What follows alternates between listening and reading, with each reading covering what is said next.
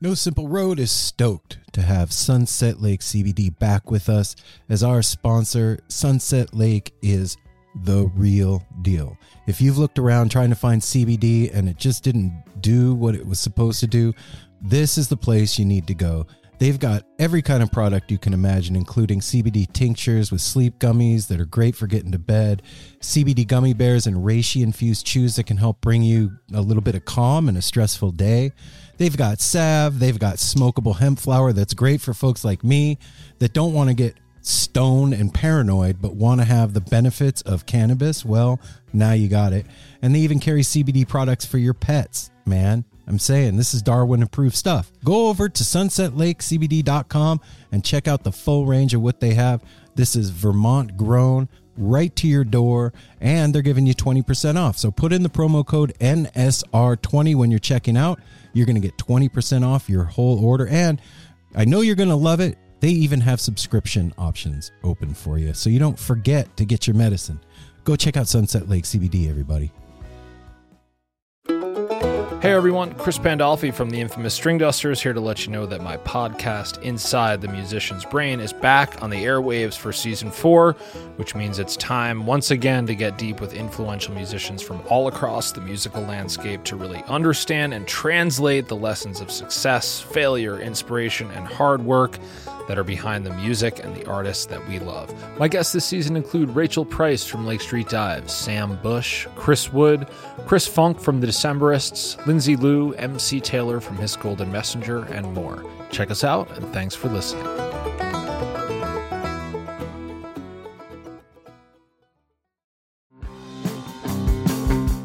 We're so excited to tell you a bit about today's sponsor, Music Masters Collective. They are a nonprofit organization that produces unique music events, providing opportunities for fans and artists to meet and collaborate in an inspired and creative atmosphere. Music Masters Collective events give you the opportunity to learn from world-class musicians like Otil Burbridge, Steve Earle, Richard Thompson, former members of the band, the Milk Carton Kids, Nikki Glaspie, the Fab Four, and Sean Colvin, and so many more. At an event like the Milk Carton Kids Sad Song Summer Camp happening this July, you can expect immersive classes, evenings of entertainment, excellent food, and a space for a lucky group of folks to learn, co-write, workshop, and perform with like-minded peers, all with the guidance of Kenneth Pattengale, Joey Ryan, and some of their favorite songwriters. This all-inclusive week in the Catskill Mountains of upstate New York is guaranteed to be magical. Scholarships are available and spots are extremely limited, so visit www.sadsongsummercamp.com/simple to learn more. That's www.sadsongsummercamp.com/simple. Check it out. Osiris.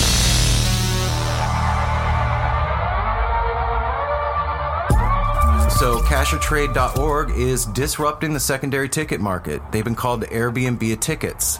They help real fans like you and me avoid scalping and purchase tickets for face value. Like you and me. Together, we're the change this industry so badly needs. Go to CashOrTrade.org/Osiris and get 25% off a year of gold membership. The gold membership comes with the option of receiving push and text notifications each time a ticket is posted that you're looking for, which is pretty cool because a lot of times tickets will post and you're not paying attention, you're not on the site all day, and then you don't see it and they get bought. Well, if you get the gold membership, then I guess it pushes a notification to your phone and you'll see it as soon as they come available. So this is their way of making the money that they need to guarantee that the fans will have what they want. Yep. And you can also reply immediately to those notifications. He's stuck, you guys. Darn. It's your chair and the table. No, he's not stuck. He's just not walking. No, he was. Okay. Anyway, Sorry. You can reply immediately to those notifications and gain the renew feature to bump your post to the top of the list, increasing your post exposure when looking for hard-to-get tickets. So, yeah. Again, go to CashOrTrade.org. That's one word, CashOrTrade.org/Osiris. and add the coupon code OSIRIS, OSIRIS, when you check out to get 25% off. And yeah, take the fucking tickets back, guys, because at every show I go to here, I see people standing out front going, tickets. And a couple shows ago, I think it was Dark Star, or maybe it was Tedeschi Trucks. They were selling tickets for $300 fucking standing outside. And there was family out there that couldn't get in. And that's bullshit. So buy a couple extra tickets, put them on cash or trade, and take the fucking tickets out of the hands of those cocksuckers. Gotta take the power back. Yeah, if it's your thing, that's Take the power back. Darwin agrees.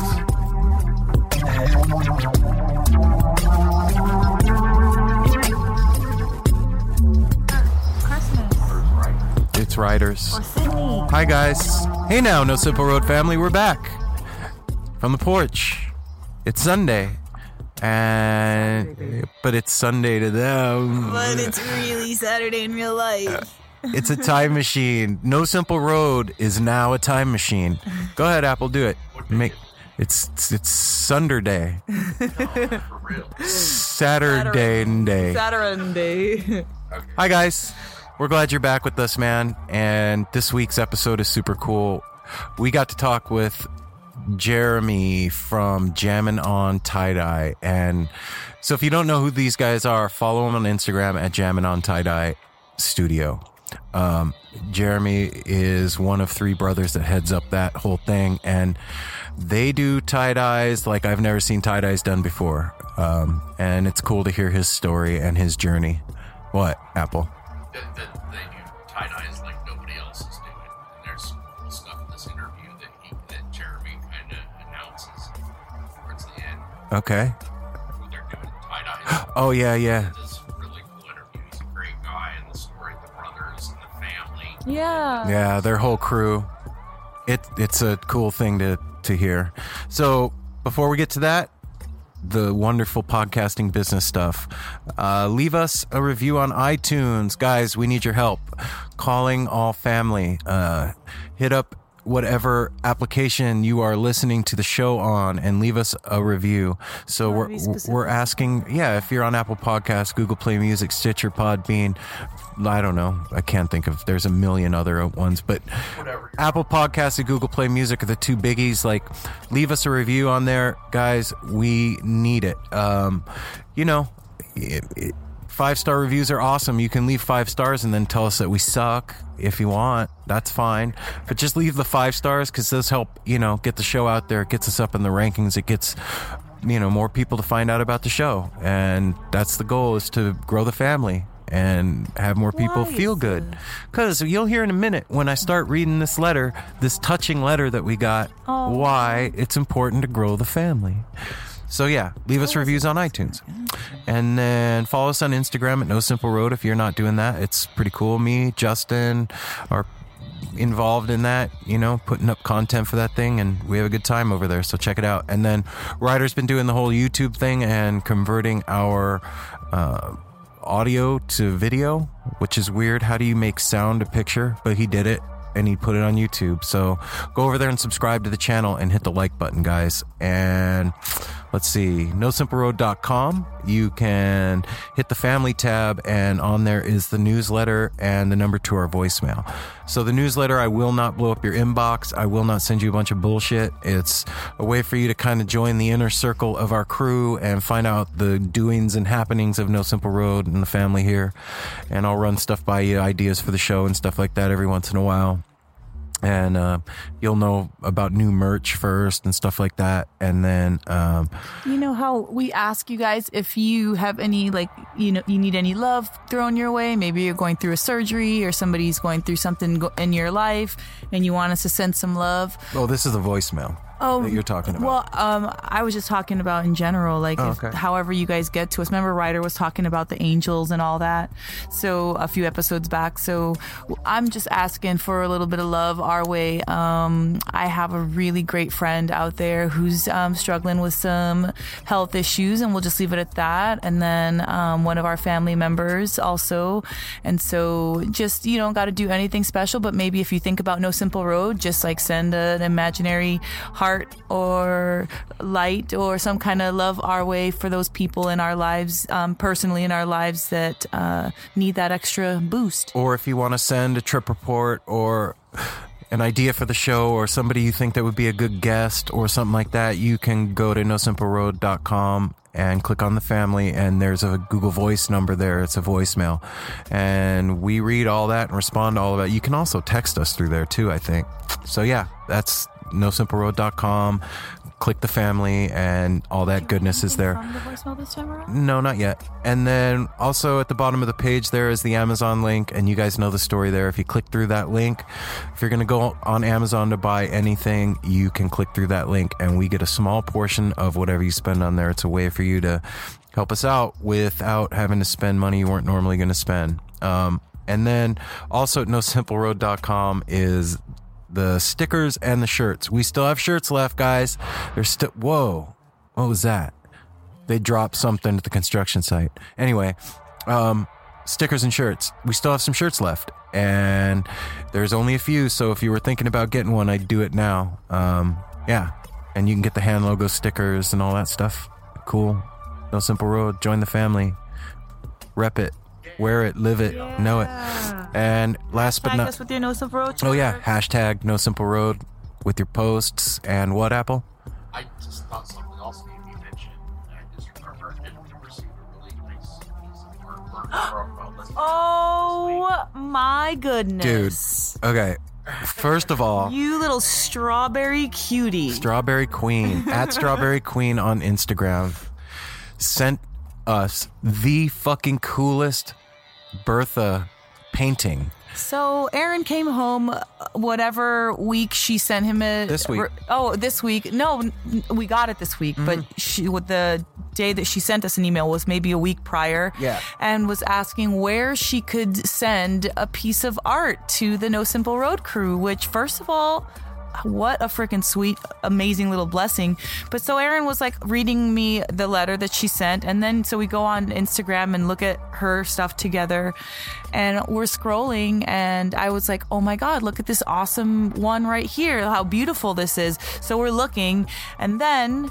Flash forward to this week, he sends, everybody on our NSR group message a picture of this artwork, and it was the exact same one that I was adoring on her page. So Synchronicity.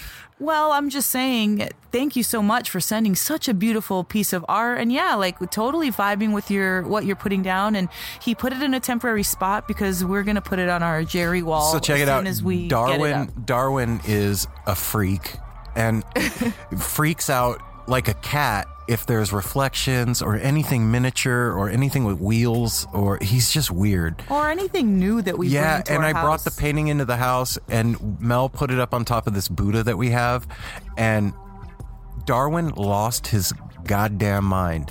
He was barking, and his hair was staying. He was like, "Who is that? Why are they standing over there?" He didn't know what it was. And it was like midnight or 11:30 and his at night. nails are scratching on the floor, and Apple's trying to sleep, and it was hilarious. Anyway, so we had to take it down from there. I moved it, and it's sitting above our Cornell record cover that's on the wall in our living room, and I'll send you a picture of it, Strawberry Queen. Thank you so much for that. And I really love what she said too about her and her band, that when we are their entertainment, that's what they listen to when they're driving. Yeah, that's cool, man. Thank you so much. That's cool. We're glad to drive with you guys while you're driving around. And also Mike from Wicked Awesome sent us a wonderful package of love and stickers and magnets and cool shit. And dude, Instagram community has been so cool to this podcast. And shout out to Instagram, you guys, because it's like looking at these amazing things. And Mike at Wicked Awesome, I tried to buy a sticker, but it was already sold out, and it was the same day, or I just couldn't get on. And you happened to send us a sticker of the one I was trying to buy for Aaron. So thank you so much. Synchronicity. Again, synchronicity. These family on Instagram, thank you so much for reaching out. The Grateful you Dead guys. And musical community on it's on so Instagram. Much bigger than the Grateful just Dead, the whole thing, the musical community, this whole No Simple Road thing, like all of it has really been welcoming. Thank you. And helped this show grow so much. And you guys are amazing, and we love you a lot. And we also got that letter from He Who Shall Remain Nameless that I'm going to read too. This was really personal, guys, and wow. It was really cool. I'll read it for you. Hi, Aaron, Mel, and Apple. What's up, dudes? Wanted to take this space to let you know what a difference your podcast is making to me, or even get your advice. I guess I'll take the time to leave a bunch of shit here. Would prefer my name to remain anonymous, but wouldn't mind if you felt you wanted to read this on the air. Well, I felt, so I'm reading. First off, let me say I first listened to the episode on LSD World Peace, who I followed on Instagram and always thought was super out there, super psych. I then decided I might as well just start from the first episode and start from scratch to see what you guys are all about. Some standouts to me have been the Duncan and Psychedelic Milk episodes, as they really touched a deeper chord for me. This is in light of the fact that I have not done a ton of psychedelics, but was deeply into weed from age 20 to about 4 months ago. I'm 35 now. Initially, I stopped because I heard weed alters your sperm and count and motility, and my wife and I are trying to conceive. It's been about 4 months now without the influence of it in my life. I always felt it was a very positive and amazing thing. Do not feel there's anything wrong about it, but as time went on trying to have a family, I thought it might be the best to try and clean up. Since I was relying on it creatively, I do graphic design and write music, hey, me too, I figured it would bring some insight. In this way, a sober mind has become quite psychedelic for me. There's nothing really to go to except to go deeper inside myself, which ultimately I'm enjoying, but it's really boring otherwise. Ultimately, if we don't conceive soon, I'm going to go get myself checked out, but find myself excited to eventually get back in the game. Aaron, did you have any issues conceiving based on all your tripping, heroin use, etc.? Is this too personal? No, it wasn't too personal, and I answered him back about that. Should you say? No, man. Well, maybe other people are. Yeah. He's wondering. Yeah, Just pause it for a minute. I'll read my response to him. I think we romanticize drugs without thinking of the futures we will one day want. Not something that people talk about, how drug use does or doesn't affect fertility. Maybe something to ask a doctor, but do you know anything? Facing a few things soberly, my dad, sick with cancer, and one of my best buddies is my age and has a brain tumor, who's a musician I've jammed with for over 10 years, who I will never jam with again. This is tough. I've had some darkness around that I don't fully understand, and I find your show to be a comfortable and inspiring place to go, and find your honesty so uplifting. Your show about you and Melanie and your love lives is almost brought me to tears. I found myself zoning out within the amazing quality of love. I'm so deeply in love with my wife and hope to be where you both are at in 20 years. Shit, man, any advice or response could help me. Not sure how to connect with my friend who can barely speak in full sentences as I watch him dying. Also, I may send over some jams and improvisations we did. They are truly beautiful and will never be replicated again. As an artist, I feel it's very hard for me to desire to put myself out there and to feel that social media feels like a big lie or a distraction. But then I experience your art, which has made a big impact. Well, the show is helping me grow. If I'm ever in Portland, I'd like to meet you and the family if that's even possible. You guys are really helping me with my outlook and reminding me of the importance of love and kindness, which feels so lost in the world, but is still alive and well. I guess you just need to know where to look. With love and light. Yeah. And so I wrote back. Well, wait, but you wrote this really beautiful response to him. So read it. All right. So here's what I wrote back. Boyd, thanks for taking the time to reach out, brother. We're honored and stoked that you feel the connection with the show and with us that you do. Believe me, we feel it too, man. Getting the opportunity to speak with and get to know the people that have inspired me and us and that got us podcasting has been a real trip. Dudes like Duncan Trussell and Ed Lou have been so extremely welcoming and down to earth.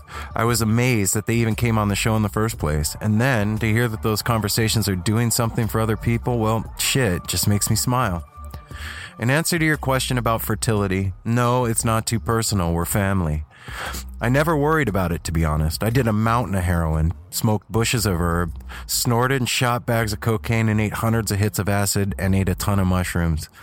I was young and very stupid. I always thought I wouldn't live to see my 30th birthday, so I never really cared what it was doing to my body. When Melanie got pregnant with our son, she was initially worried about issues stemming from my past drug abuse, but our son was born completely healthy and is a total badass. I'm not sure how much of the info out there on cannabis and how it affects fertility is trustworthy, to be honest. You gotta remember that we're dealing with a prohibition-era government that lies through its teeth regarding the benefit, so I can't really put too much trust in their info about the harm. Most of the people I know are cannabis consumers, and a ton of them are parents, and I know they smoke or ingest cannabis in some manner. All of them have happy and healthy kids, so I'm dubious at best to think it can hurt your chances of getting someone pregnant, but I'm no medical professional to be sure. It's funny, the timing of your email. I just found out my dad's not too well with a non-cancerous tumor in his head. Crazy. As far as your friend is concerned, the advice I'd offer is this. You and your friend are connected on a deeper level than any verbal communication could ever be. You've shared the experience of playing music together and have been friends for over 10 years. What connects you two is much deeper than noises that come out of your mouth. Your presence with him, being there in the same room, thinking about him, writing about him to me, are all ways in which your connection transcends the verbal. Hang out with him and your dad. Spend as much time as possible. Hang out there. Listen to music with them. Chill there and read a book. Listen to NSR with them. There's a whole conversation happening, I am sure, that is well beyond words. All you got to do is listen. And when the time comes for them to pass, be happy for them that they've moved on from this world and are free to soar. We get sad when someone passes because we miss them, we can't talk to them or speak to them. But the truth is, they're all around us and always there in our thoughts and our memories. They've gone ahead of us on the path to whatever waits at the end of the ride. Be stoked. Sure, you'll mourn, but do it with a smile. I don't mean to sound preachy or callous, but I'm dealing with the same thing right now in a way, and I'm telling myself these things as I write them to you. I would absolutely love to hear the music you guys made. I'm sure you heard me say on the show that when I put out the first episode, I freaked out a bit. It's really scary to expose yourself in front of everyone. But if I hadn't done it, we wouldn't be exchanging these emails. I would never have had rad conversations with my heroes, and I would have missed a bunch of opportunities to grow and change for the better as a man and a human being. Being creative is hard. We're our own worst critic, and that's okay. Just don't let that critic shut you down. Give him a nod, respect whatever his opinion is, try and find the nuggets of truth in what he has to say, and move the fuck on.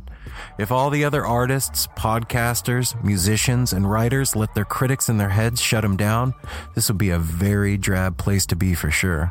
So I say, all that long-ass ramble to let you know that I'd be honored to hear the music that you and your buddy made. I hope you do make it up this way sometime. If you do, let us know and we'll break bread and hang out. I know it's hard out there, man, believe me. I gotta believe, though, that we got this. I mean, shit, we'd better, right? Try not to let all the noise cloud what's really going on the inside, underneath, where it matters. Be well, my friend. That was awesome. Thanks, man. And that's why we've been married for 20 years, baby. Aw. You have a way with words. I'll always be a word man. Better than a bird man. No. Anyway, so yeah, thanks for that, man. And know that kind of feedback and those things, we all hear it here and we all feel it. And thank you. And if any of you guys that are listening want to write in and you feel like it's personal, just know that hearing that we take it serious. And I do my best to try and respond to all the stuff that comes in, so thanks. And man, just reading that made my head spin a little bit. So we're gonna get to the interview and do our thing.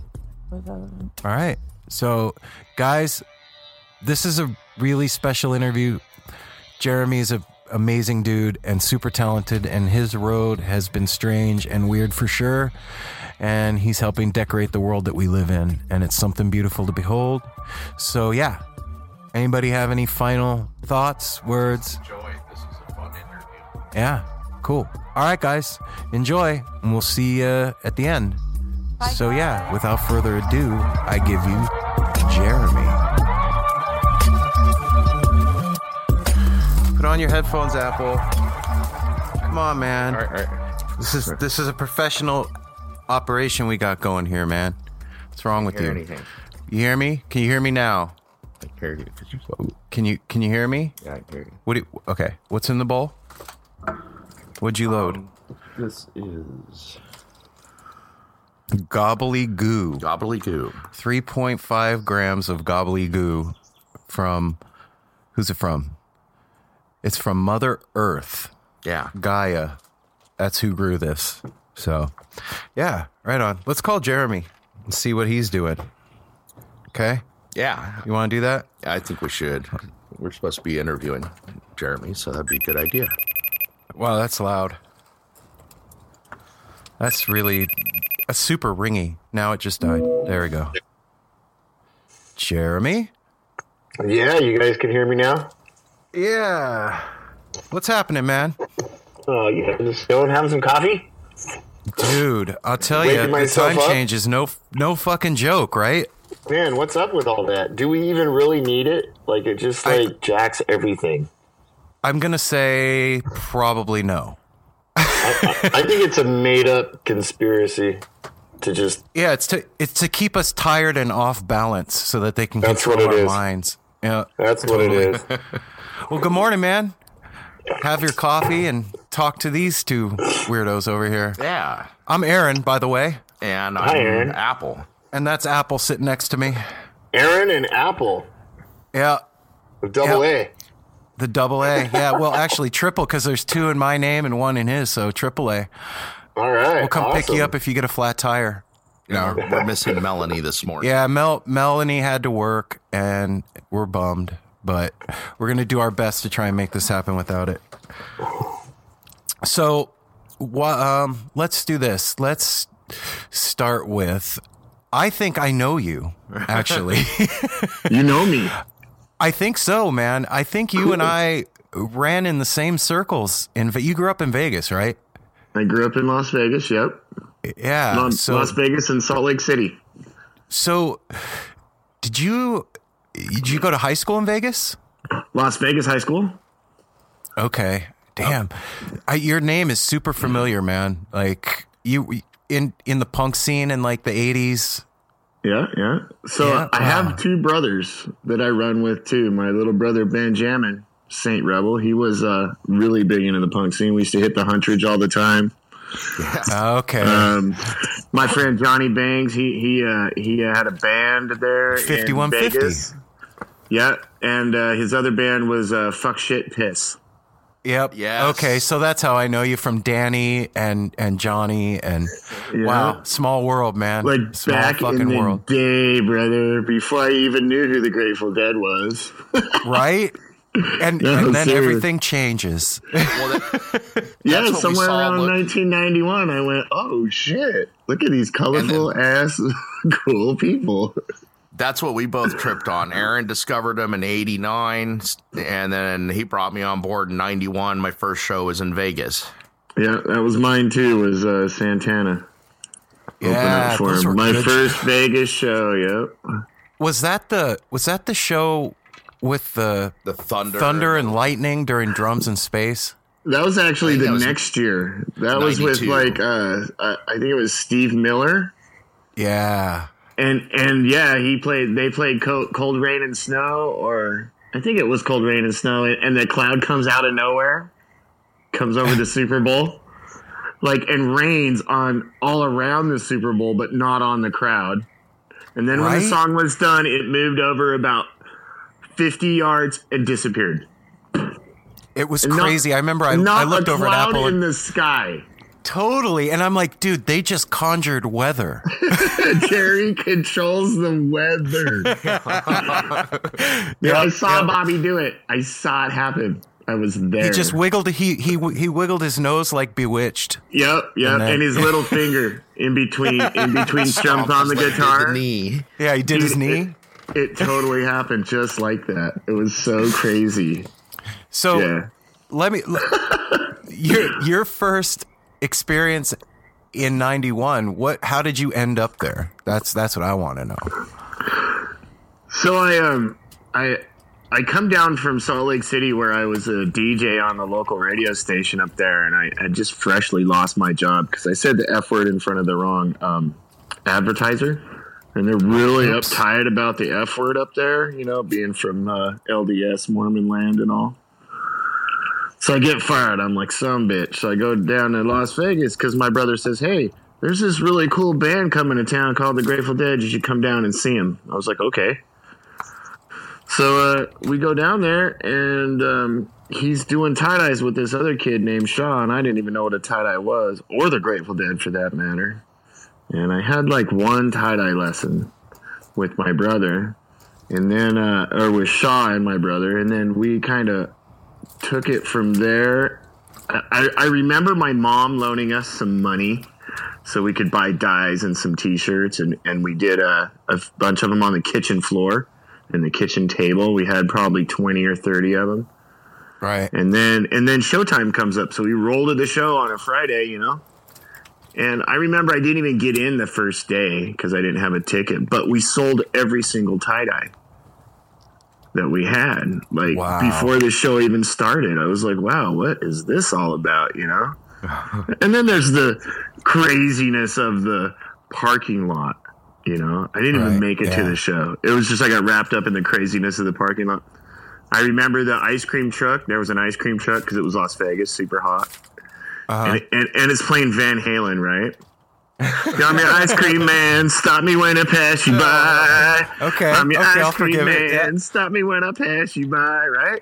And I hear it getting louder and louder and louder, and then I hear it going away, going away, going away. And I just remember, like, what the heck is this all about, you know? And everybody raging. And then the next day I ended up getting into the show. And that's when I saw my first Jerry show, was Saturday. So was that it? Like, that was it for me, man. Okay, I'm on. I used to be like super into heavy metal, you know, at the time, because this was like 91, 92. Like, I had just cut my mullet, still had the leather jacket. Yeah. And I didn't totally cross over right then, but it got me because I walked around the show in Vegas, and I just remember it being so hot and naked ladies everywhere. Well, not totally naked, but topless anyway. And people just smoking the reefer and so many rainbows. And I went, wow, this is nothing like the Metallica Rat Poison show I just saw, you know? Right. Like, this is a whole different world of awesomeness right here. And that kind of crossed me over, yeah. And then I jumped on it. I started doing tie-dye, and I went into this whole rainbow land of coolness, you know? So what was it about the dyes that dragged you in like that? What was the thing? I mean, obviously they're amazing and fucking magical, but for you, like, what was the thing that made you want to get better at it? I had never made something with my hands and sold it immediately. Like, and people like gravitate to what I do for some reason. Like, they really, really love it. I mean, granted, my stuff's good and I perfected it over the years, but even right at the get, like we sold them immediately. I went, wow, how am I doing this? You know, I've always had a job, you know, as a teenager, you know, Kentucky Fried Chicken and Village Inn. I did short order cook stuff. I worked at a car lot. I got a job at a radio station, but it's all a job, you know, nothing you ever made with your hands and sold it. Right. That just blew me away that I could create something in this world and people wanted it. And people actually asked me for it, and people were giving me money up front before I even made it. I was like, no way. That's how this works. Yeah. There's something about that gratification of when you create something, be it music, a podcast, or, you know, a tie-dye or whatever, and then people latch onto it, that there's no feeling like that, man. That's like this cool exchange of energy, and that's the highest form of praise as far as I'm concerned. And I was hooked, man. Immediately I was like, oh my gosh, people will give me money for this. I'm so making another one. And then I make another one, and I make another one, and I make another one. And I got this crazy dynamic with my two brothers from the same mother even, right? We have been we all kind of learned within a year of each other and got really good from 91 to 95. And we're constantly trying to outdo each other. Like Jammin would make one, right? And he'd be like, "Oh yeah, check this one out," and he'd sell it. And then I'd make one and I'd be like, "Boom, got you." And then I'd sell it for a little more. And then Paul, my other brother, he'd come in and he'd make one. And we'd both laugh at him, and then he'd sell it for 3 times as much, and he'd laugh back at us. And so we had this whole cool dynamic. Like, we were always in competition to see who would make the best dies out of this run, you know? Yeah. And then even the worst die, here's the really funny thing, you guys. Even the worst, crappiest tie-dye, we'd call them a crack die. We would lay them right on top. Nobody wanted those, you know? We'd tease each other over them. They were always the first ones to sell. Isn't that funny? Like the stuff, I'm like that with everything I do. The worst shit is the stuff that Apple or Mel will be like, "That's amazing," and that is the coolest thing I've ever seen. Yeah, he'll draw something and throw it in the trash can, and one of us will grab it and be like, "What are you doing?" He's like, "That was just a doodle." I don't like that. Yep. Nope. So after, did you like go on tour and start following him around to do your business, or was it that something very that you were first doing year? The very first year, I just I did Vegas shows, and then I went down to LA and I did LA shows, and then I went up to Oakland and did those shows, and then I was off tour. And I kind of like went, wow, that was just crazy time. But you know, the Dead used to play 3 days, so I got like 8 days of seeing Jerry and the boys within 2-week span, you know. And so I was just wow. I'm gonna ask you, and that's when crazy. That's when I'm gonna ask you a crazy question. So go ahead.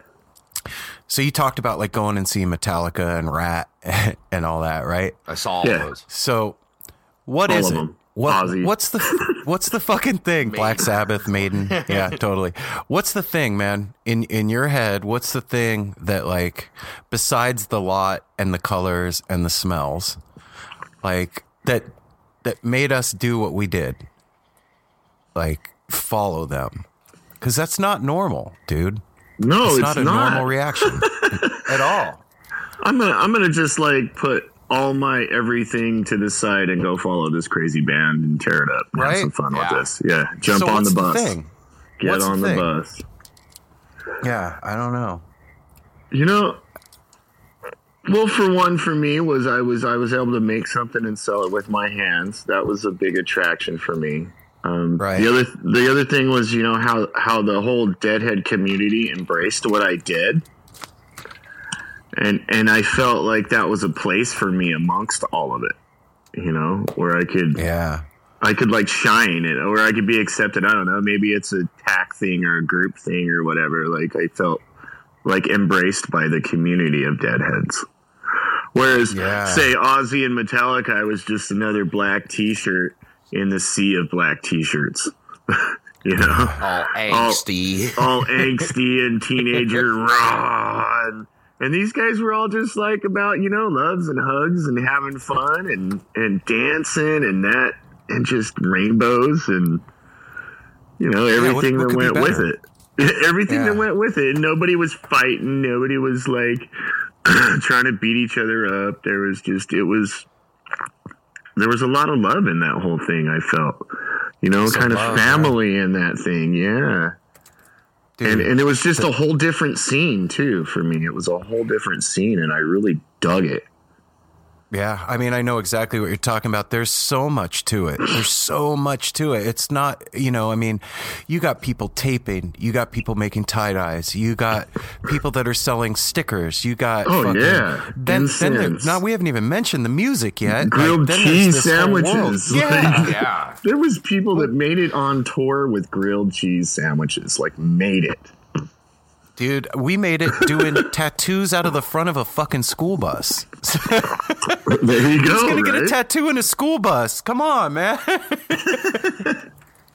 And the more I got into the scene, the more my tie-dyes became a thing in the scene. The more I just jumped in more and more, you know. I tripled and doubled down on what I had. I spent every freaking dime I had on dye and T-shirts and cloth and just did my craft. And so how did the band find out about your wonderful work, man? How did that happen? Well, that's a cool story. Let's hear it. So there's an organization called Rock Medicine. Rock Medicine. Rock Med, right? So Rock Med is basically, it's a bunch of volunteer medical doctors that are the buffer between the venue and the police. So say you fall down, you skin your knee, you need suntan lotion, you need a tampon, you get dehydrated, you lose your friends, you take too many drugs, whatever goes down with you, you end up at RockMed. You go to RockMed. It's free. They only ask for donations. They have a tent, and it's called the Tripper Tent. It's where, you get too tripped out, you lose your friends, whatever. RockMed babysits you basically and makes sure you're not a danger to yourself or others. And they let you come down off whatever you come down off. They reunite you with your friends and send you along your way, all peaceful and calm and stuff without involving the police or the venue or security or whatever. Now, if you are a danger to yourself or your friends, well, they will take care of that too. But a big, huge man comes up to us on a golf cart. We're in the lot. He says, "Hey, who made those tie-dyes?" And I'm like, "We did, And he goes, "Well, come with me." So he hops me on the golf cart and he takes me to RockMed, takes me to the Tripper Tent. And he says, see this Tripper Tent? It's all white walls. He said, I had a whole chest of tie-dyes that are just gone from the last show. And I cannot babysit these trippers looking at white walls. They freak out. I need tie-dyes on the walls. Oh, wow. Holy shit. So the next show we come, and this was like Vegas, he does this. And then at Shoreline, the next set of shows, me and my two brothers, we show up with tie-dyes. Not only did we cover the inside of the walls, but we covered the outside of the walls, and we tie-dyed a big red cross, and we made a Rock Medicine banner. And Bob and Dave and Mike Perry, all the cool guys from Rock Med, they said, well, what do you guys want? And we're like, well, we want to get close to the dead and show them our tie-dyes. And they said, well, you just become volunteers with us and we'll get you closer to the dead than you'll ever get any other way.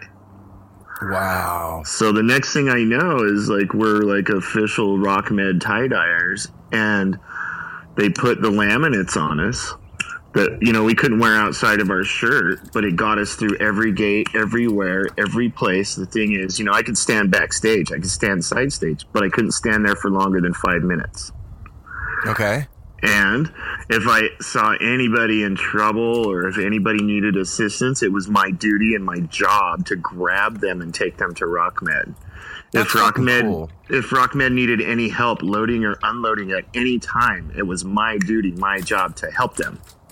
And that was my in. That's how my brother got in, my other brother and me. That's how we all got in. And, Ben Jammin was really the one that got us in there and kind of pulled me and Paul with him. He was like Ben's student, because Bob was the man and gave him the first laminate and said, come on, let's do it. So then the band sees your stuff. What happens? Well, once our stuff gets seen, then next thing you know, it's get it up on the gates. And then we were introduced, Ben got introduced to Candace Brightman, and she ran Industrial Lights and Magic for Grateful Dead for, 30 some odd years. Oh, shit. And we got a bunch of pictures, slide photos, that we put on a CD, because CDs were just brand new, and we were able to give it to her. And next thing I know, our stuff is mixed in with all the background that she does, in the big circle on stage. They would show the images. Oh, wow. And you would see one of our tie-dyes would flash in there, and that's kind of how it started getting in there. Is that like electrical shock down your spine? You fucking standing out there and see that? Dude, it was so nuts, because I'm hitting my brother and he's hitting me, and we're all pointing at the screen going, look, there's a 40-foot high poly. What the hell, right? Holy shit! They're like, man. bro, that's your tie-dye. Like, and there's just the sea of everybody, got to see it. All of them saw it. And then it happened again, and then it happened again, and it was nuts. That's crazy, man. So like, just going from a kid in the lot making shirts, and then all of a sudden your shit's on stage. Like, I can't even imagine what that. Yeah, well, all of a sudden was a couple years, but all of a sudden it was like time. It's crazy. Yeah, it didn't just happen like 2 days later, but right. It took a while, but we did. We were able to get noticed and get in there, and then our work, just kept compounding. That brother dynamic of the three of us trying to outdo each other really propelled what our art form is today. That's what I was going to say. I mean, that's another incredible layer on top of the story you're telling, is that you got to join in this family, the Dead family, with your family, with your brothers.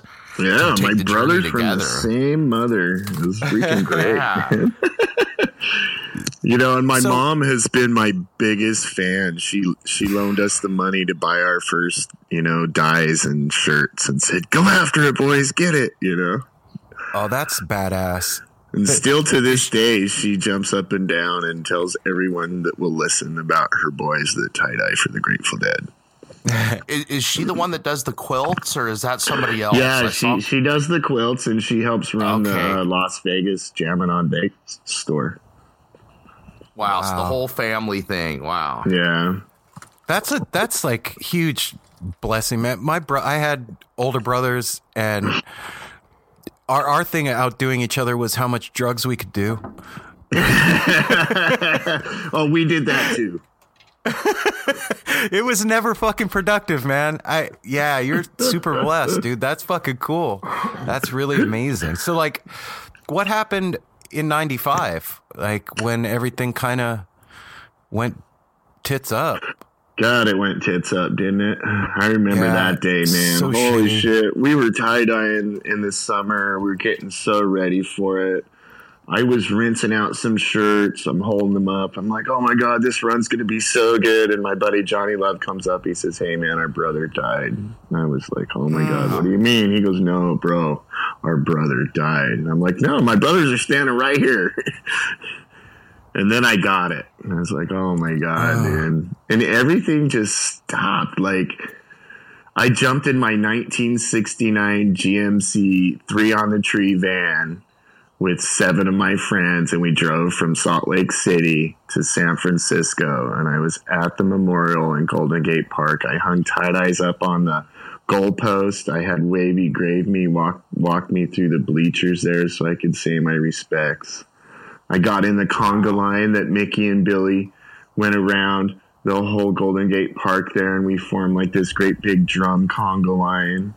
And, we shed a lot of tears and went, oh my God, it's done. It's done. Yeah. What do we do? That's it. Done. So what happened? So where to then? Like, well, where to was I went back to Salt Lake City myself because that's where I was staying at the time. I went back there and I kind of laid low and reevaluated my life pretty much, So I'm like, wow, okay, the bus, the tires just fell off the bus. It's not going anywhere for a minute. And then I got into a head shop called Wizards and Dreams in Salt Lake City, and I was selling my tie-dyes out of there, working out of the basement, and learning how to be a merchant for real, not a merchant out of the back of my car, so to speak, but have a brick and mortar. I was managing this head shop, and this is when glass pipes were just becoming a thing. Like, they had just come off tour, and the world hadn't got a hold of glass pipes yet. Hand-blown like Snodgrass pipes and Jerome Baker and these guys. And I happen to know those guys from tours, so I grabbed a whole bunch of their pipes and I brought them into Salt Lake City and we started selling them. And we were the first store that was selling glass pipes and my tie-dyes in this conservative Mormon world, and we were crushing it, you guys. Oh my God, I made so much flipping money. Oh, and the other thing was Tweakers Suck stickers and t-shirts. Tweakers I remember that shit. That was you? No, I didn't make them. I didn't print them. Okay. I found the source, and I knew what a tweaker was from Tor, like in Vegas. And of course. So I just capitalized on it, man. You know, I saw an opportunity and it sold. So I tripled down on it, and I put all my money back into buying more product and sold more product. And I rolled that till like Further Tor. I think it was Further that came out first, or was it Phil and Friends? About a year and a half later. Or maybe it was The Dead, or the other one. I think it was the other one. Yeah. Because there's been so many different incarnations of that, you know? So, on that note, I mean, yeah, there's been so many incarnations since Jerry passed away. And for me, like, when go ahead. I remember Dave Ellis playing in that first run with his saxophone. Just magic. Yeah. Wow. I haven't thought about that in a long time. It's been a while. Right? That's some beautiful shit right there. Yeah. There's been so many incarnations since then. And it seemed like, I don't know, to me, it was all beautiful and magical, but nothing stuck. You know what I'm saying? Totally. Something just was just off. Jerry was missing. Yeah. Plain and simple. Jerry was missing. He was not there. Plain and simple. And there was so many people that were like, what do we do now? You know, like, what do we go do on now? Fish tour? We follow Widespread Panic? Tour? Yeah. And I did check out some Panic shows, but I never did like Fish that much. So I didn't do that. Isn't that a weird thing, man? Like, Apple and I have talked about this on the show, like the whole Fish thing. I never got it until I saw him play it fairly well. And then I was like, I need to check these guys out again. And went to a show and was like, oh, shit, I missed 30 years of some amazing music. Like, so it's kind of like the same thing as The Dead. I guess you got to be at a show and have that moment. Yeah, I guess so. But, you know, and then I always had that bias because I was such a Jerry fan and such a Grateful Dead fan. Like, and Fish was not replacing it for me. I was one of those felt people. Like cheating on your girlfriend almost. Yeah. Yeah, totally. No, it was totally cheating on your girlfriend. It's like, I know I'm not supposed to be doing this. It's going to be bad. It's going to be bad. That's what we had a friend over last night that said that was, I'm a Grateful Dead snob. Like, you own. It's like, no, nothing else will do. This is it. Yeah, this is it. And only Live Dead, too, damn it. Yeah. You know, these studio albums are cool for learning the lyrics, but... That's right. So it was kind of like that, too, yeah. They announced fairly well. Like, were you involved in any of that happened, or...? Interestingly enough, Fairly Well was epic for me and my company. We made $50,000 that weekend on tie-dyes. Holy shit, man. Our friend... my friend John Warner, he was in charge of all the vending, and with a nod from The Dead, we were able to get a booth inside of the venue, the Chicago venue. Not inside, but inside the grounds. And if you remember, you could get inside gate, but you couldn't get back out. But you could run around the grounds on both sides of the stadium and inside the stadium. So we had a booth on the north side of the stadium, on the outside in the grounds. And it was like the perfect storm. Like, I couldn't even believe it. We set up our booth in a horseshoe. We had a big 40 by 40 booth, and I had 4 guys running credit cards as fast as we could, and I was stuffing money in the till as fast as I could, and we had 2 girls bagging people's purchases as fast as we could. Like, we couldn't keep up for 3 days straight. It was nuts. It was such a blessing for us, like, dude, to be able to be part of that. Yeah, that was an incredible experience, dude. That was, we obviously have done the Dead thing, and it's who we are and part of our life, but that particular group of shows, there was something magic that happened there, man. There was, you could taste it in the air. Oh, yeah. And, the fireworks, 4th of July.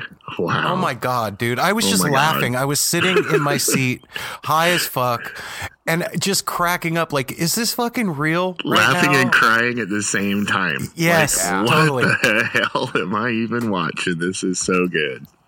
With that fucking big band. Yeah, and it was so good to see Bobby and Phil and Mickey and dude and Billy all on stage just stoked. And Mickey says, remember to be kind. Like, and take this with you out into the world. And take this with you out in the world and share it. Like, man, and those guys. 75,000 people. Yeah, 75,000 of us. And dude, I still like on the very first episode or second episode of this podcast, like I went back and found recordings of when everybody was walking out in the tunnels clapping the "Not Fade Away" chant. Not Fade Away. Yeah. Holy shit, man.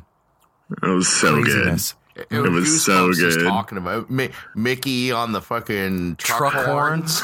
Right? I'm totally looking. And I was like, are we seeing this? Is that really, am I really seeing Mickey playing truck horns and all this going on? Yeah, it was crazy. I'm looking at the candle ticket right now. Man, it was a whole the ticket thing. stub that had the candle on it. I'm looking at it right now from that show. Right on screen in my room. Yeah, I have mine at it safely right now. tucked away. So then they announced that Dead and Company's happening and that John Mayer is going to be playing guitar with them. And personally, I was like, okay, if Bobby thinks that John Mayer can do his thing, like I'm willing to give it a shot. It's weird, it doesn't fit, but let's see what happens. What did you think? I went wahoo. I jumped up and down. I threw my hands up in the air. I was like wahoo, because you guys, I'm a closet John Mayer fan. I think we all are. Well, I'm out of the closet now because he's cool.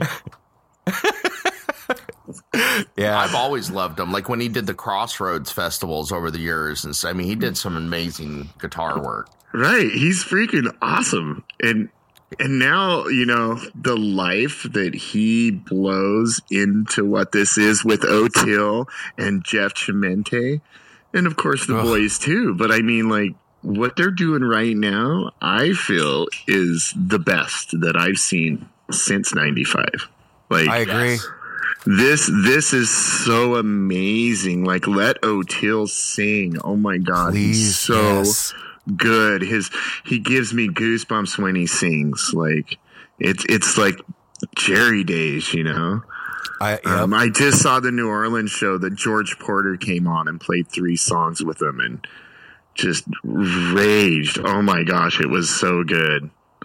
Were those shows just incredible down there in New Orleans? Like, what was that like? Oh my gosh, you guys, the New Orleans show. Wow. So it's kind of like my birthday month. And I did a fashion show in Salt Lake City the week before the New Orleans show. And then we rented out the Howlin' Wolf and we did a fashion show at the Howlin' Wolf the night before the shows. Is that where you had that coat for O'Till? Yeah. I had O'Till on my runway and Eric McFadden on the runway. George Porter, Papa Molly, and O'Till all played at the Howlin' Wolf. What? And I couldn't even believe it. These guys were like, yeah, we want to get in on this. I'm like, okay, let's set you up. Makeup, hair, get on it, bam. O'Till was like, I want to be part of this. I was like, I want you to be part of this. Here, put this coat on, buddy. Yeah, no shit. And O'Till, I've been friends with him for a couple months. Gave him some board shorts a while back, but he really loves our stuff, and I got to be really good friends with him that night. And he's an amazingly he's a cool cat, sweet man. Human being. Yeah, man. We asked him to be on the show through Instagram, and he was like, "Yeah, we're fucking nobodies, man. Like, what? Okay, O'Till's coming on our show, and like we've texted back and forth since then. Like, I'm like, okay, my life is fucking surreal now." He is such a cool cat. I love O'Till. He likes my stuff on Instagram too. I'll post and I'll see, boom, liked by O'Till. I'm like, oh, it makes me feel all important. Totally, man. Yeah. So then I go to the shows, right? I go to the Dead shows. and I'm rolling with all my models and stuff, and just amazing show. Like I said, George Porter, he comes out and plays 3 songs with him in his just bassy, craggly voice, and it was so good. And they played some crazy Voodoo Dead stuff. My friend Jonathan Singer, he does all the backlighting and whatnot, and Chris Reagan, they do the lighting and visuals, right. And he did a bunch of crazy dancing skeletons and like really Voodoo Dead-y stuff, and just really heady daddy. So the New Orleans show was the one I caught. It was really good. So really crazy story, you guys, and this is nuts. I'm walking back from the venue to the Howling Wolf with my models, and just making sure I got my girls with me, and I'm making sure they're all good. And right at the Howling Wolf, a couple of my girl Casey, she breaks off from our group, and we're like 3 blocks away, and I'm like, I gotta go see what Casey, because she's on her own, and so I send the other girls in the group to the Howling Wolf. Casey rolls up on this kid, and he had kicked a window in and sliced his leg wide open, like he was squirting blood. And I rolled up on him. Casey's like, what do we do, and I'm like, I don't even know. She's all, I'm on 911. She's calling 911. And I asked the kid, I said, do you have a belt? And he goes, yeah, I got a belt on. I said, we'll take it off right now. I wrapped it around the top of his knee because he sliced himself on his shin, right? And I wrapped a tourniquet around him, and I put my T-shirt, made him take his T-shirt off and stick it on his leg and hold pressure. And the cops and the paramedics showed up. And this is right on the corner of Julian and Takathi, I think it's called.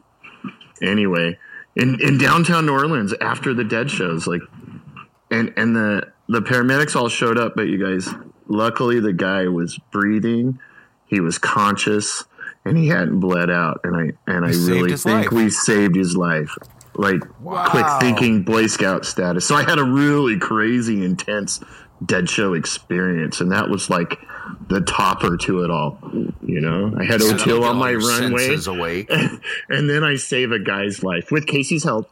She spotted the kid, and we were first responders to it, but I couldn't even believe it went down like that. So, I mean, we just glossed over it, but like, you're setting up fashion shows for your dies, like which is amazing. That's a big deal, man. I mean, renting a venue for your art, like, that's no small feat, And then you got O'Teal and these people playing, like, fuck, man. How do you? I guess what I'm curious about is, how do you put it together, man? Like, it just seems like so much. You got a good team behind you, I guess, yeah? Oh, I got the best team, man. My Jammin family is so good. These guys are so all on point. I can't even describe how awesome the people are on my team. Like, they really make my team, Aww. They make my team. They make me, my brother, my other brother, Jen, like, they make this whole thing awesome. It is such teamwork, what we do. It like, shows. There's the 3 of us are kind of the face of it, but we're 20 people deep that makes this work. And so where are you guys based out of? We're all based out of San Francisco right now. Novato, cool. Actually, up in Marin. I don't know why I thought you guys were from Hawaii. I don't know what the hell I was thinking. So that's part of my team is from Hawaii. Interesting story. Our very first fashion show that we threw was a party on Hawaii at a place called Voyage East. It was in Haiku, which is on Maui. And we had Bill Kreitzman play the party. What? We hired him up, right? And at that weekend, he meets Papa Molly, and Billy Kreitzman meets George Porter and another kid named Matt Hubbard. Matt Hubbard is Willie Nelson's son-in-law, and he plays keys, and that's how Seven Walkers was formed, if you know anything about Seven Walkers. Yep.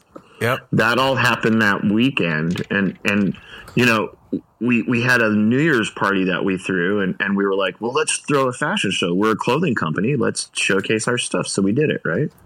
And we got all our Hawaii friends together, and we dressed them all up, and we built a runway, and me and Ben and JoJo all got in our coats that we made. We went and bought, suit jackets with tails, and Puffy painted him and sewed patches on him and like got after it, right? And Billy Kreitzman played the party on drums, and what the fuck? We made Rolling Stone magazine as the last New Year's Eve party that you could get to before, the time change. So you could see it in San Francisco and fly to, or see it in New York and fly to Maui and still do another party.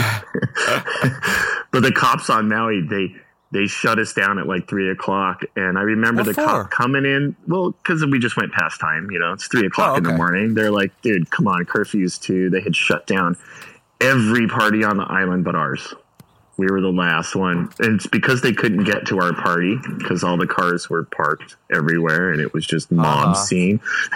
And the cops ended up coming in through the back door. And actually the Hawaii cop put his hand on Billy's shoulder while he was playing the drums and gave him the, hand to the neck. Cut it off, man. You're done sign, right? And Bill's like, whoa, he gets up. He's like, what the hell are the cops in here? And they're touching me,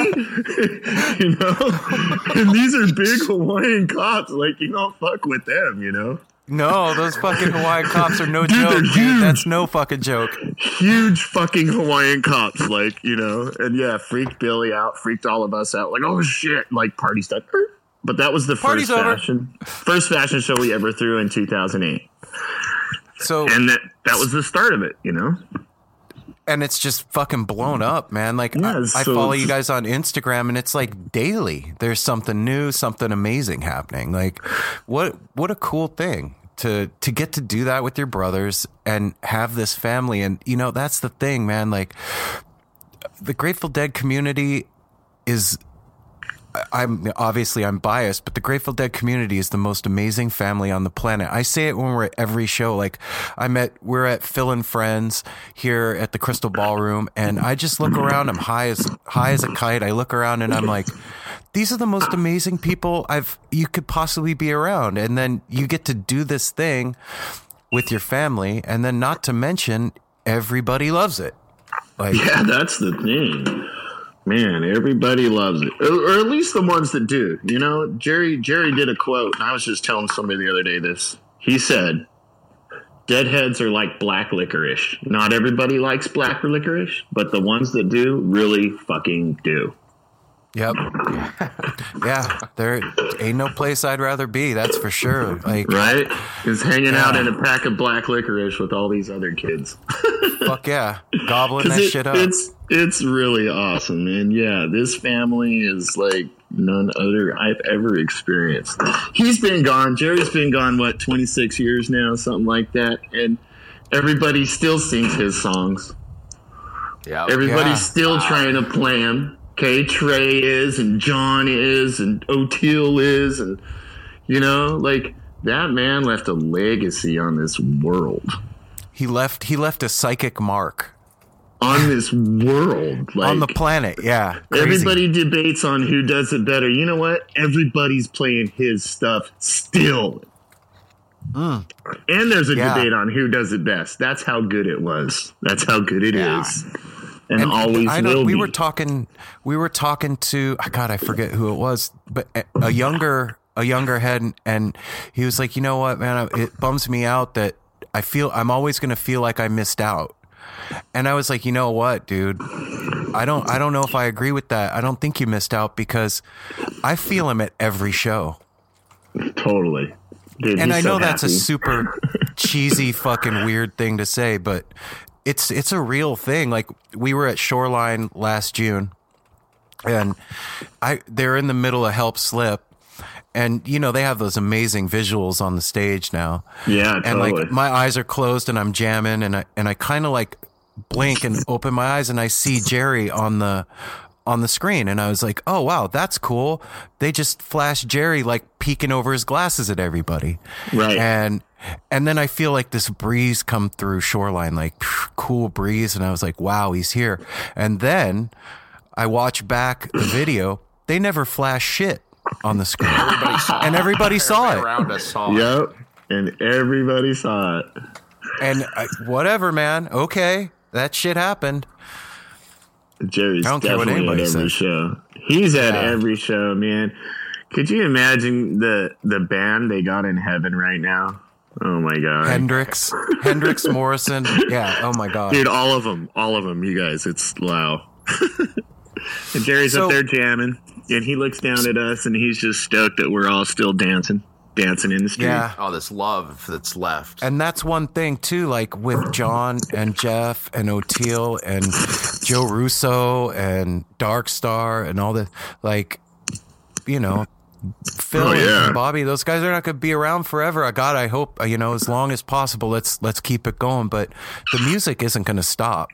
Never going to stop, man. It's been passed on and passed down, and there's so many millennials that are amazingly talented that are coming up that want to carry it on. And, you know, this family is just growing and growing. And it all started again, I feel like, when Fare Thee Well happened. Yep.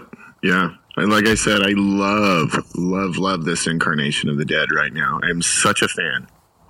Yeah, it's me so too. Good. I am such a fan. What do you guys have planned as far as upcoming tour? We're going to make it down to Eugene to see him, and possibly the Gorge, but we're still trying to work that out. Well, my brother just got back from doing a site walk at Locken. We will be doing a fashion show in Garcia's Forest late night. That's going to happen. Oh, fuck. We are also going to try and get as many rock stars as we can on that runway. And, you know, I know a couple guys, so I think we'll get a good turnout. just a little preview. That's going to happen for sure. Okay. We're also looking at doing the Shoreline shows for sure. We'll probably have something inside the venue there. I want to go do the Gorge. And Eugene for sure. All right. Yeah. So we'll get to meet in person, man. Yeah. And I think we're going to get down to LA too and do the forum shows. Yeah, we're looking to have something at Eugene, like a little No Simple Road family meetup thing where we have like a 10x10 and do a live thing out there, and you know. Do you guys have any? Do you have any white cotton, 100% cotton, No Simple Road T-shirts? You should send them to me. I'll tie dye a couple for you. Okay, I'll make that happen instantly. Perfect. Yeah. So next time you do your thing, you know, you can rock some Jammin tie dye with your logo all over man. it. Thanks, John. I would love to do that for you. Badass. Thank you, dude. Yeah. Yeah, not just you two. You know, if you got some other people in your crew, as long as you don't load me up with 10 dozen, I'll do them too. There's 4 of us, man. Perfect deal. I'll do that for you. Sweet, brother. All right. So, what's coming up in the future? What's the grand vision for the company, man? Well, the grand vision for our company, and here's some exciting news. Oh my gosh, I can't even believe this. So, with the nod from the Grateful Dead, we have Grateful Dead official licensing. That's huge. That means that now my board shorts can have Dancing Bears, Steal Your Faces, and Grateful Dead on them. My button-up shirts can have Dancing Bears, Steal Your Faces, and Grateful Dead on them. Any designs that I make now, hats, hoodies, all of that is all officially Grateful Dead licensed merch. So that's big thing now, right? This year, we're going to launch that line. We're going to be ready to launch it here in just a minute. Y'all will be able to buy it online, and then you'll see it at all our booths this summer. And that's really what we're going to push. And all your stuff is online. What's the website that people Jamminon.com, JAMMINON.com, jamminon.com. And so what kind of stuff is on there right now?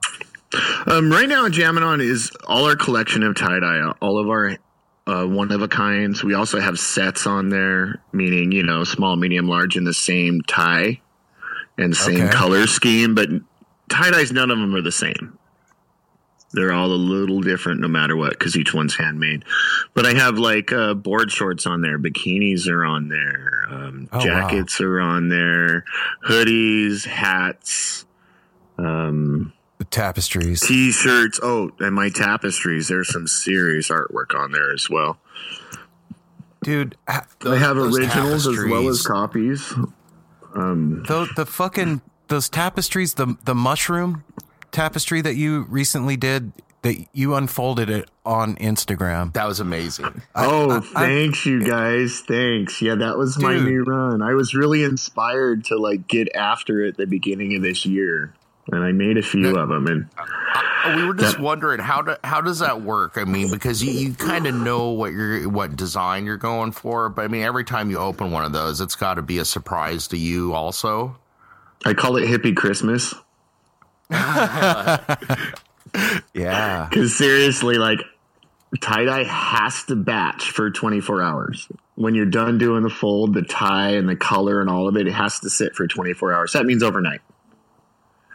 So I'm always like waking up in the morning in this kid-like anticipation state. I kind of know what it's going to look like. I got a really good idea, but I haven't seen it yet. And I'm like, oh my gosh, I'm cutting the strings. I'm all, yay, here we go. And open it up, and it's like Christmas morning. Bam, I get to see it, you know? And that's part of what keeps this thing so interesting and awesome for me, like all the time. Super good like that. Dude, I just remember it wasn't even at a show. Like I always wondered, like, how come people wear fucking tie-dye? What's the big deal? And then I was tripping at a friend's house, and one of the kids there had a tie-dye shirt on, and it was like moving, and the colors were vibrating, and I was like, oh, I get it. See, that's completely different than it was 4 hours ago. Like, I can't even imagine seeing that mushroom. You know, it's beautiful when I'm sober sitting here, but that thing hanging on your wall would come down and crawl all over you. Oh, I'm sure of it. One of these days I'm going to test drive it. We'll know soon. Yeah, you have like a laboratory. You could just lay on the floor and go for it. Yeah, I do, man. And I got this big warehouse in Nevada, and it's the Jammin tie-dye studio, and I hang them all around the ceiling, you know, like up above. And man, it's quite an intense experience walking into my studio some days. I'll bet you could feel that stuff vibrating all around. That's fucking cool, man. It's a good time. It's a good time for sure. Well, hey, brother, I appreciate you fucking hanging out with us, man. Super cool. And I will definitely make sure that you get 4 shirts, because awesome. I want a Jammin tie-dye original.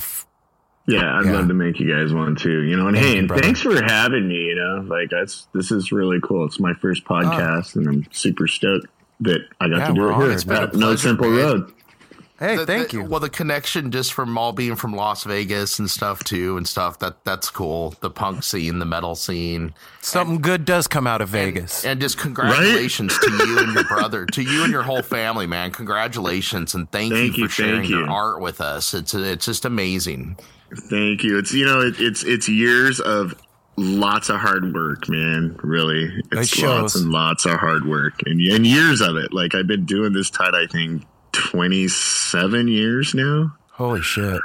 Like, I made my first tie-dye in 1991, and I'm just so blessed and fortunate that people still love it. And I get to do what I do in this life, you know. It's just blows me away. I'm so grateful and thankful. Like, follow the all fun, the time. Right? Yeah, for sure. All right, brother. Well, we'll talk to you soon. We'll see you in Eugene for sure. Oh, yeah. You got it. All right, man. We'll talk to you soon. Have a grateful day. You too, man. What is a city without its music? The legacy of the New York Philharmonic is incredible. Nearly 2 centuries of history. That's a lot of music and a lot of stories. I was sitting on stage for the very first time thinking, I can't quite believe this is happening. Join me, Jamie Bernstein, as we explore the history of the New York Philharmonic. It's the NY Phil story made in New York, a podcast about a city, its people, and their orchestra. Listen wherever you get podcasts. Thanks for listening to the No Simple Road podcast. Is proud to be part of the Osiris Podcasting Company. Osiris is a growing community of music and culture podcast, connecting music fans like you with conversation, commentary, and music. Check out osirispod.com to check out our family of podcasts.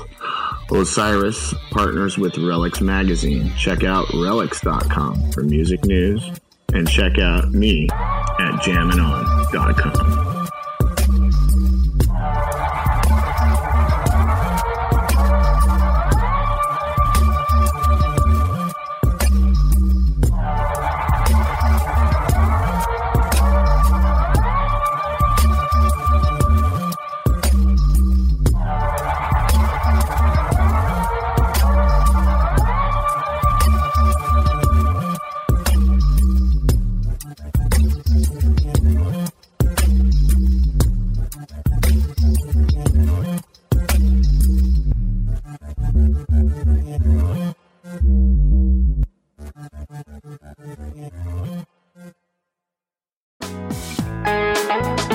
Hey listeners, I want to tell you about the April-May 2023 issue of Relics Magazine. It features a Dave Matthews Band cover story with additional articles and interviews with The National, Graham Nash, Wayne Shorter, ALO, Ivan Neville, our friend Eric Krasno and Stanton Moore, Marty Stewart, and much more. Check out the latest version of Relics and subscribe now at relics.com/DMB. Thanks, Relics. This is Krista Makes, guitarist and vocalist for Less Than Jake, and host of Krista Makes a Podcast, a songwriting podcast where every week I'm joined by an amazing guest to break down the writing, recording, and release of one iconic song from their career. In our giant evergreen back catalog of episodes, we've had rock legends such as Dee Snider and Huey Lewis, punk rock favorites like Mark Hoppus, Fat Mike, and Brett Gurewitz, and up-and-coming artists of today such as Liz Stokes of the Beths and Genesis Owusu. We've had guests from all genres and styles of music, and I guarantee that if you peruse our back catalog, you'll see several episodes that'll make you say, man, I gotta hear that.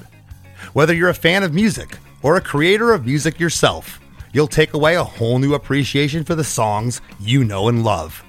Krista Makes a Podcast is available for free on all the places you could possibly listen to podcasts, and new episodes come out every Monday.